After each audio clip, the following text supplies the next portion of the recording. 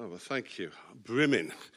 I tell you what, before I even say anything, I'm already a record breaker amongst you. Have a good look at me for a moment, because you will never see this. You've never seen this before, and you may never see it again. One of the things I was looking forward to about the chance to speak to you was I get to wear that fancy mic thing, you know? And the sound guys get to find out how much that extends. Yeah? You are looking at the largest head that the Community Church has ever seen. And so it's so awesome that I don't have anything else other than this today. So there we are. I hope the head's full of something anyway, because we want to bless you this morning. And we're beginning this new series, the No Other King. And today, my title is The King of Life. Okay? So shall we just, let's just ask the Holy Spirit to breathe on this. Father, we thank you for the power of your Spirit. We thank you for all that you bring to our lives. And today, we ask that you will move in this place, that you'll move in our hearts, in Jesus' name. Amen. If you've got Bibles or phones, how about Colossians chapter 1 and verse 16?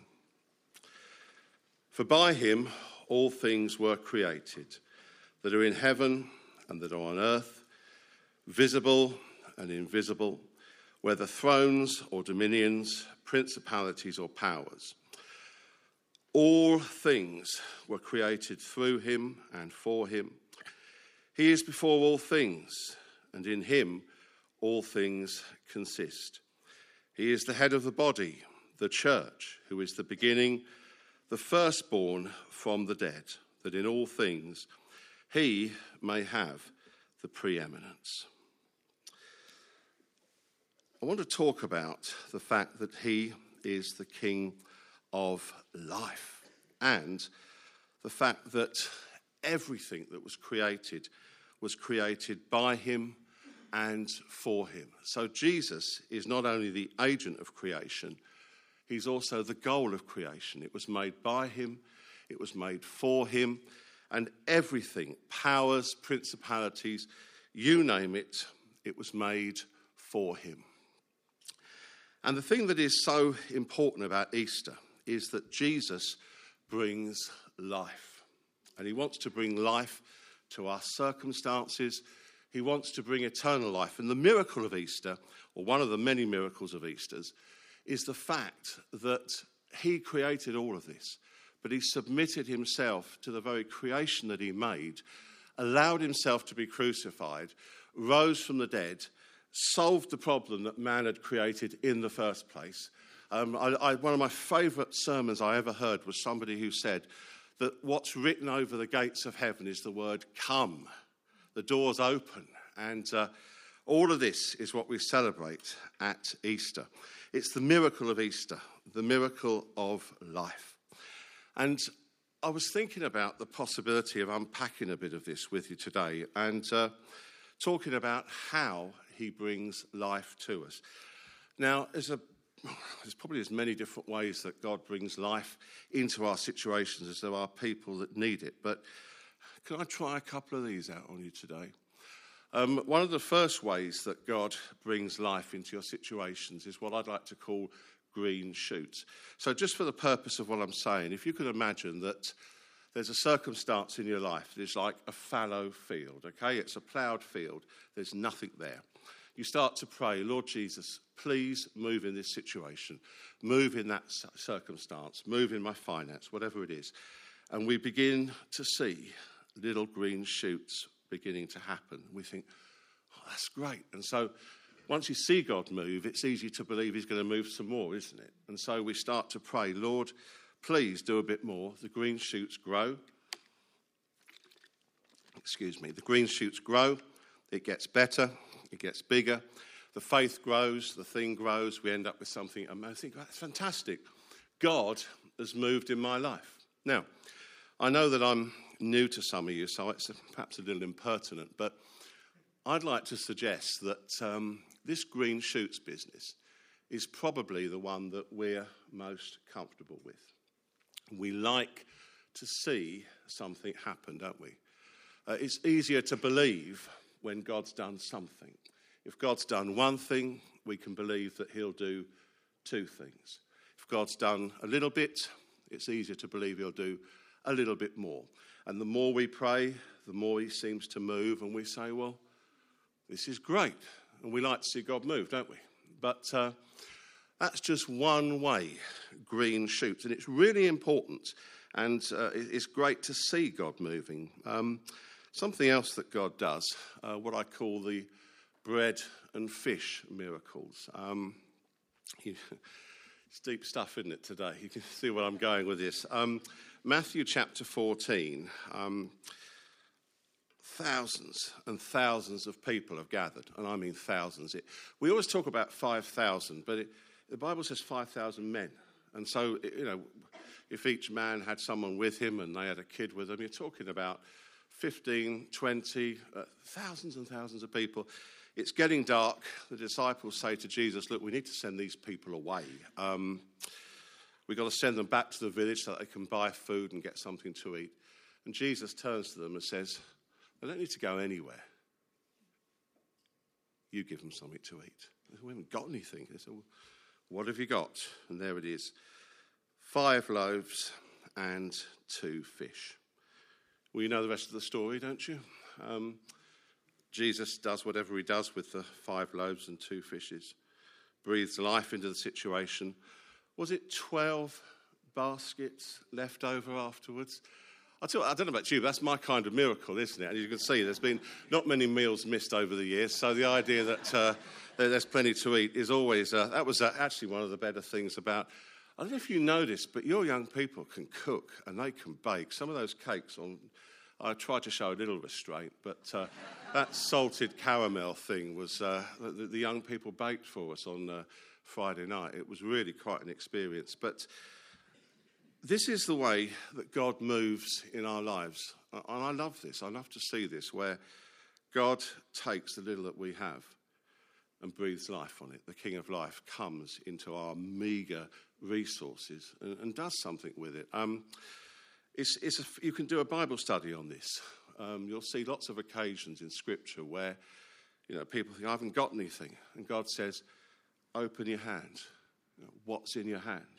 That's what preaching's all about, isn't it? We take the little bit that we've got and we say, well, Lord, breathe on it. Do you like the idea of being anointed by the Holy Spirit? If you have a little look at what the word anointing means in the Hebrew language, the original language of the Old Testament, the word anointing comes from a root word which means to make up for what is lacking. So when we talk about God anointing us, it's not just about him plugging us into the main power supply. That comes to it. But basically when God anoints somebody for whatever they're doing, he's making up for what's lacking. So you need to speak to somebody at work about Jesus. I don't know what to say. Well, then you need an anointing because God wants to make up for what's lacking. You open your mouth, he'll give you something to say that you never would have imagined. It's what church is all about, isn't it? We come with what we've got and we say, well, Lord, here's the loaves, here's the fishes. Breathe on it, King of Life. Do something. And I like bread and fish miracles. I like the idea that whatever we've got, God can do something with it. One of the first occasions I really learnt this was I was at Bible school, and years ago I'd been a Christian for just a couple of years, and I didn't have any money. And I didn't have anything. I had about £1.50 in my pocket, and that was it. That's all the money I had in the world. And we needed books, and I remember praying, and I said, Lord, literally, I've got no money. You've got to help me. And as I was walking through Euston Station, there was a homeless person, and God says, give them some money. I said, I haven't got any money. You've got £1.50 in your pocket. I didn't mind at all. I thought, well, when you're this skin, it really does. It's like when you're wet without an umbrella. You can only get so wet, can't you? And I thought, I can only get so skint. So I gave him the money. And when I got back to my room at Bible college, there was 3 envelopes pushed under the door. In 1987, £200 bought you a lot of theology books. And that's for me, you could say it's a coincidence. I don't think so. I think I got myself a bread and fish miracle there. I gave what I had to God, and I was happy to do it. It wasn't a big sacrifice, but we've found this over the years, that if we will just open our hand, God can use what we've got. God hates closed hearts, closed minds, closed hands, and no use to him. You know, and this is the thing. Sometimes we find that the little that we have is not little in the economy of God. And so we talk about bread and fish miracles. That wouldn't make a bad sermon on its own, would it? A bread and fish sermon? But that's not really the heart of what I wanted to say today. If you read about the King of Life creating, we sung the song based on the Apostles' Creed. Ollie talked about reciting the Apostles' Creed in church back in the day. It's one of the first things the Bible tells us about God. Genesis.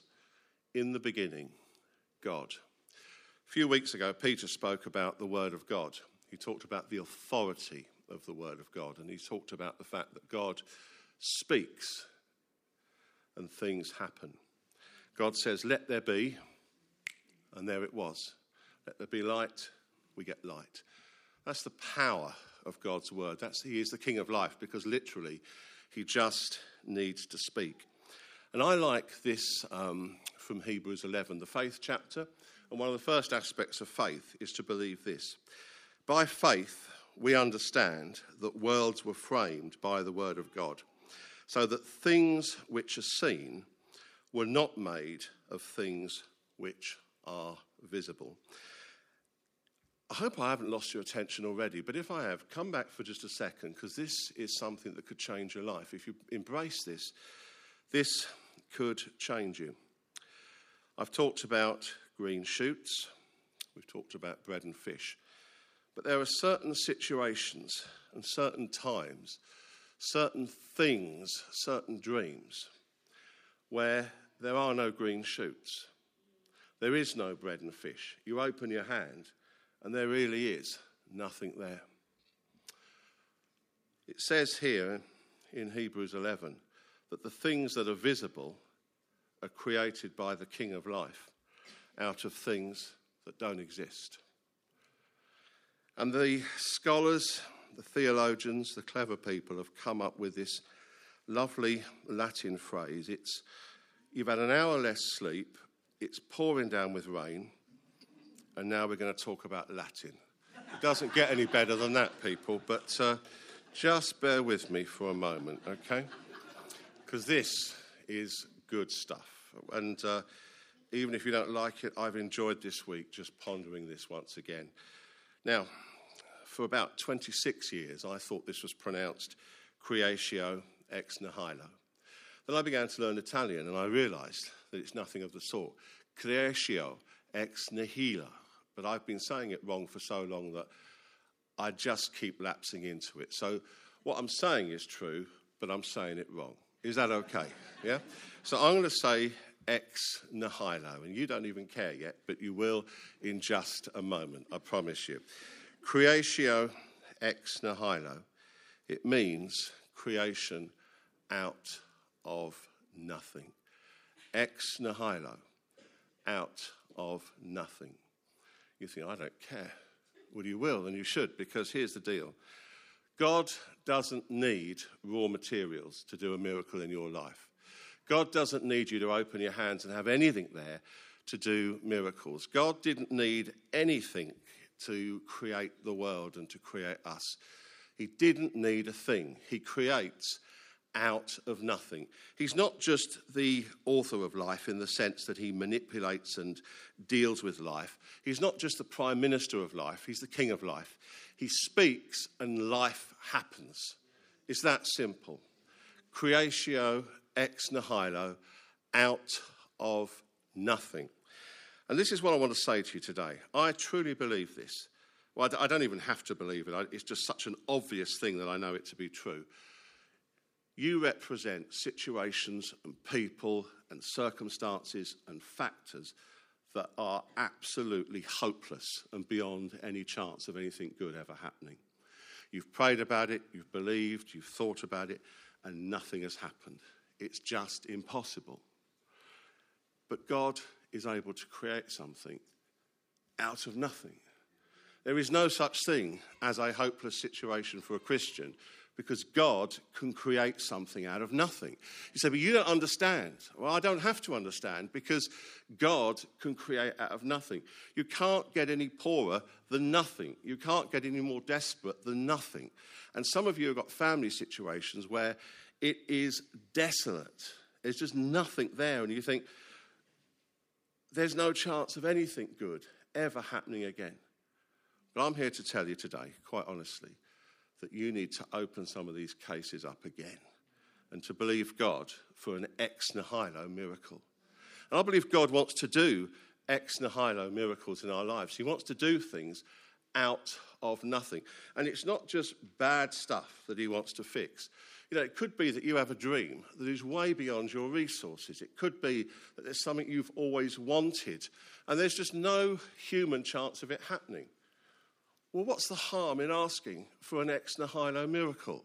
You know, how many times have you noticed in the Bible that God struck somebody dead for having too much faith? You know, impertinence in the presence of God is not a sin. Asking God for too much is never something. God says, how dare you? I deal in small ambitions here in heaven. It's when you say it, it sounds sarcastic and ridiculous, but that's how some of us live our lives. You know, I can't ask for that. Somebody was talking to me the other day about all their friends. Where I spend a lot of my ministry, there's very poor people and very rich people, and they all seem to have holiday homes in the same part of Marbella. And no, it's perfectly true. In fact, it was a lovely opportunity. A family actually flew me out to Marbella in November. I literally spent 26 hours in Marbella in Porto Banús. We were asked to do a funeral for people that we know, and 400 people in the church, and there wasn't a single Spanish person there. It really was quite an experience. And this person said to me, they are actually a believer, and they said, we'd love to have a place out there with everybody, but it's impossible. I said, well, have you prayed about it? And she was quite horrified. You're supposed to pray about having cancer, or about kids misbehaving at school, or about missionaries or Ukraine, or, you know. So what's wrong with saying, Lord, we'd like a holiday home in Spain, please?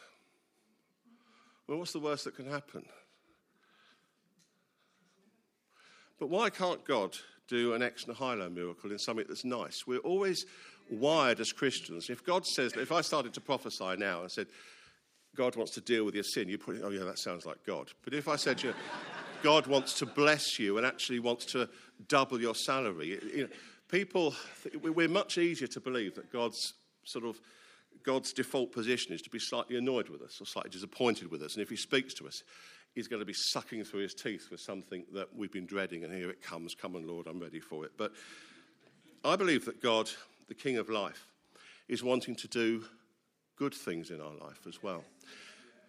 And not just in our lives, but here in the Community Church. It was lovely to have, he's gone, it was lovely to have Tom's expectations doubled and exceeded. And I've just been upstairs. We were having a time of prayer in the new Rev room, and it's nice to have a bit more space, and who needs corridors when you can have bigger Rev rooms. And but I'd like to know what kind of church you want to be part of. It's quite an interesting thought of what kind of leaders do we want to be led by? What kind of department leaders do we want to be guided by? What kind of people do we want to be? Because sometimes in church, people who are extremely cautious get described as wise. You know, over the years, I've worked and ministered in lots of churches, and in leadership meetings, there's always somebody that sits quietly while everybody else is saying, wouldn't it be great to do this? Wouldn't it be great to do that? There'll be somebody who sits there, and at the end they'll go, I'd be careful if I was you. And it always seems wise. Do you know what I mean? It always seems like, oh yeah, they're very thoughtful. We never say, you are bound up in unbelief, my dear, and you need to get set free. We always think, oh, yes. And listen, as Christians, we are called to weigh things in the light of Scripture, to make sure that what's being suggested is actually biblical, to see if it actually sits with us in our spirit. But as a people, it would be lovely if we were easy to lead. It would be lovely if we were fertile soil, where our leaders felt free to stand up here and to say something utterly ridiculous to us, that's impossible, that can't be paid for, that is ridiculously ambitious, that it's crazy. No one's ever done that before. Wouldn't it be great if we were the sort of people that our instinct was to say, go for it, come on, we're right behind you, you know? This is the kind of thing that I think pleases God. And in fact, the chapter on faith begins with that proposition that without faith, it's impossible to please God. And I would love it if God was looking at the Bishops Stortford area today and he said, I like these community church people. They're easy to talk to. They always listen to me. They always believe what I say. And they always believe me when I tell them I'm going to do something impossible. These people are easy for me to bless. You know, God loves every Christian and every church. But the beginning of the book of Revelation suggests to us that he doesn't like some of them very much. Have you read it? I am about to spit you out of my mouth because you are neither hot nor cold. You have lost your first love, or you have left your first love. Do you know one of the most frightening ones? Some of you know you know the passage. I'm about to remove your lampstand. You know, now, it doesn't mean that God doesn't love them, but they have moved so far from what he really wants a church to be that he just doesn't like them very much. And it would be great if God says, "Oh, good, they're meeting this morning. Oh, they're praying. Excellent." Because when they pray, they actually believe what they're asking for. We need to open the understanding of our hearts and minds a little bit more and say, look, God is truly in the business of creating ex nihilo miracles, something out of nothing.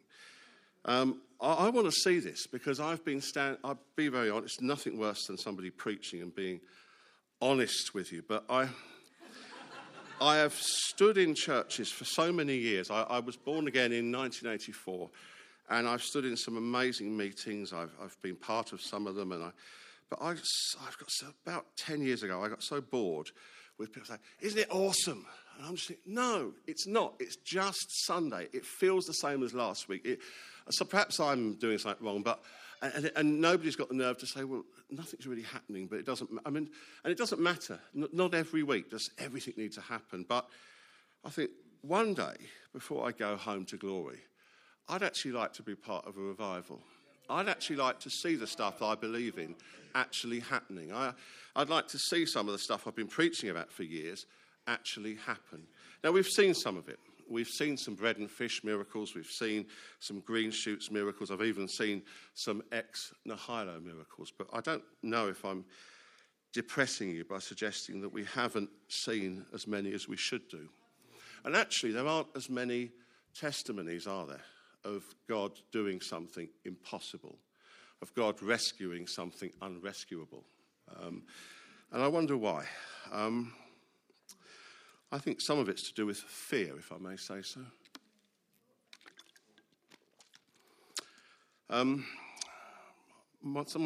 Two of my brothers have got much younger children, and one of my nieces is 12, and she is a tremendous character, and she's certainly a joy to us. And now and again, I have the pleasure of getting a WhatsApp message from her, and she'll send me a picture she's painted, or she's very good, or she'll tell me something they've done. They've been somewhere with the school, or their mum and dad have just booked a holiday. Sometimes I've even paid for those.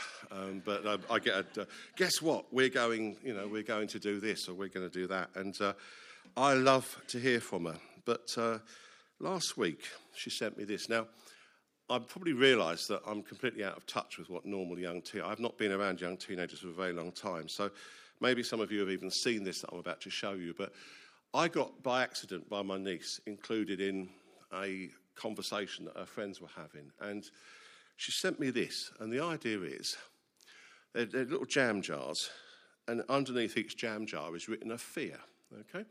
And you know in Tesco's or Waitrose, when you buy something, you get one of those little round tokens and you have to put in which shower. Well, the idea was these young people had a token and they had to put the tokens in the jars of fear that they were afraid of. Now, when someone who's 56 finds a 12-year-old depressing and boring, I think, what is going on? I don't know when young people got so depressed. I don't know if you can read this, but a couple of my favourites, a couple of the ones I noticed of the fears are small spaces, heights, spiders, of course, public speaking,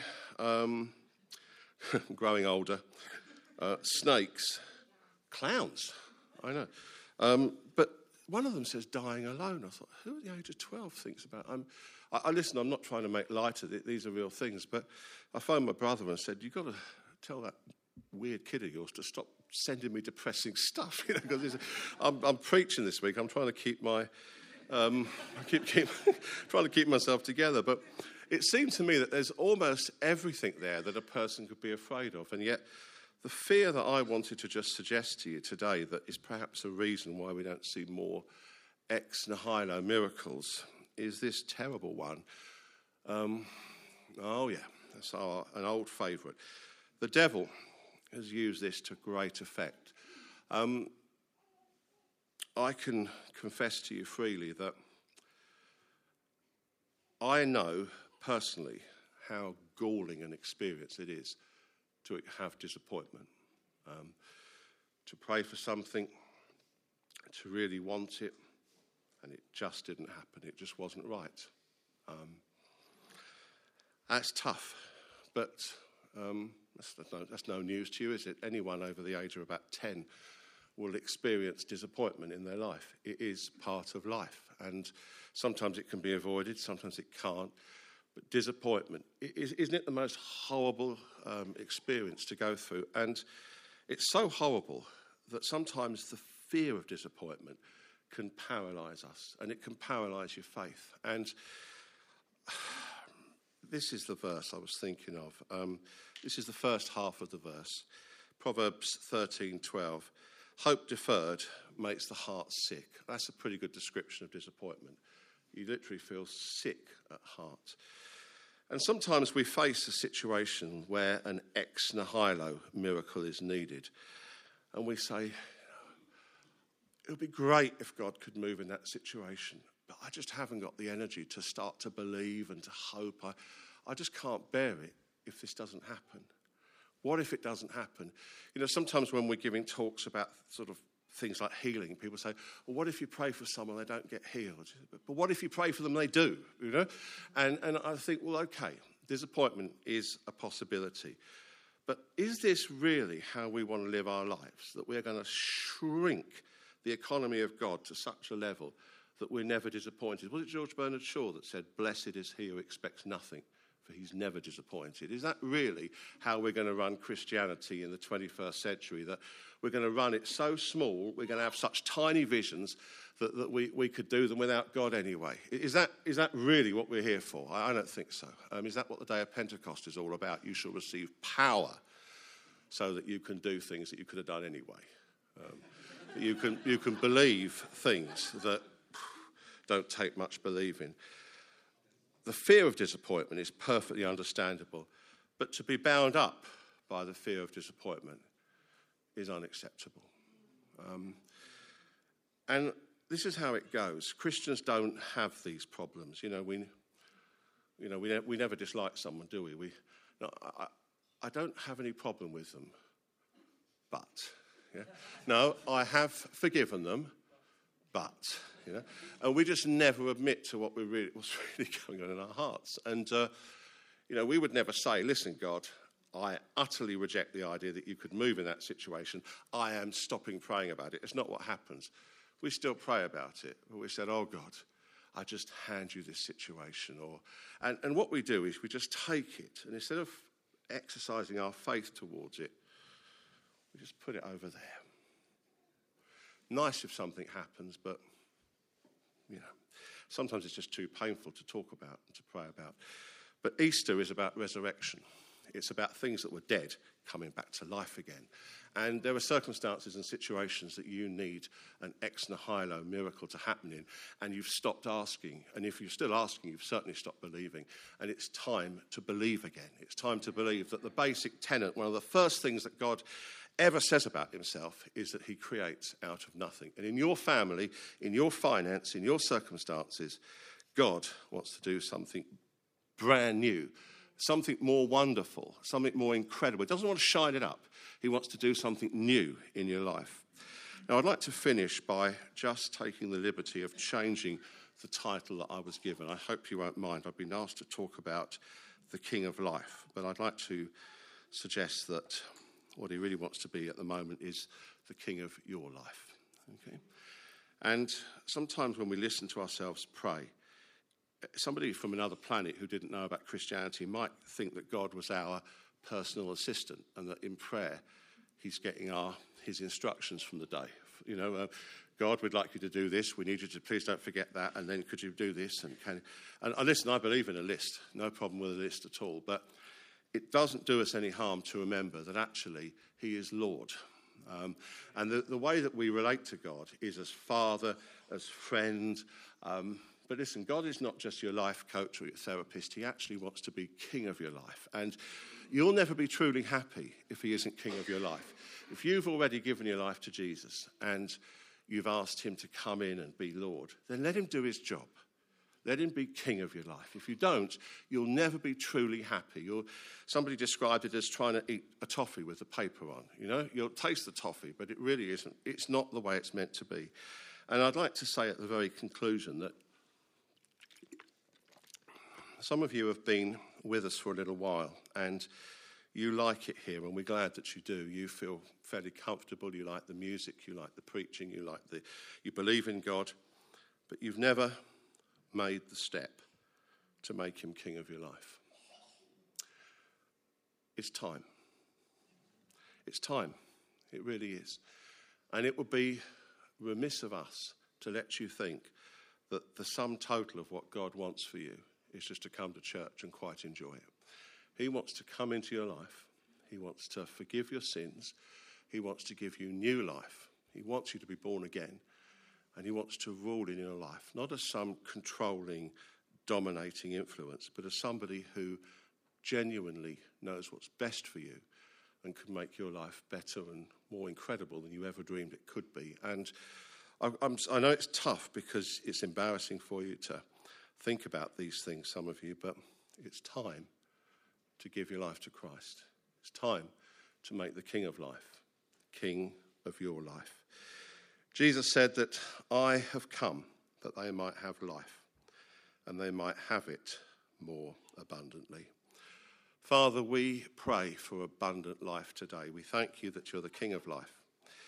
We thank you that here in this place, people needing ex nihilo miracles, it's their day to say, yes, Lord. I believe. Help my unbelief. I choose to put aside the disappointments of the past. I choose to believe that that which is too painful to talk about, that you can do something. And I choose to dream again. And I choose to believe. Help us, help us, help us. As we stay in this attitude of prayer, all our timings were shifted forward a little bit today, so I think time is probably gone. But let's just remain in an attitude of prayer for a moment. I'm going to ask Ollie to come back and, okay.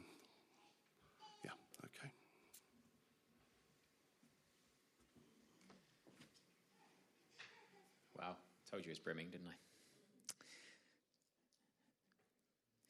Yeah, why don't you say these words with me? If you've said them 100 times before, great. If you've never said them before, as Derek said, it's time. Jesus, we thank you that you died for us. Jesus, I recognize personally that my actions, my sin, my rejection of you separated me from you. And I thank you, Jesus, that what you did on the cross is enough to take that sin away from me and to bring me back into your family. And Jesus, I choose today to accept that gift that you're offering to me. I want to make you the king of my life. I want to believe you for the things that you say are true. You get to decide what's true in my life.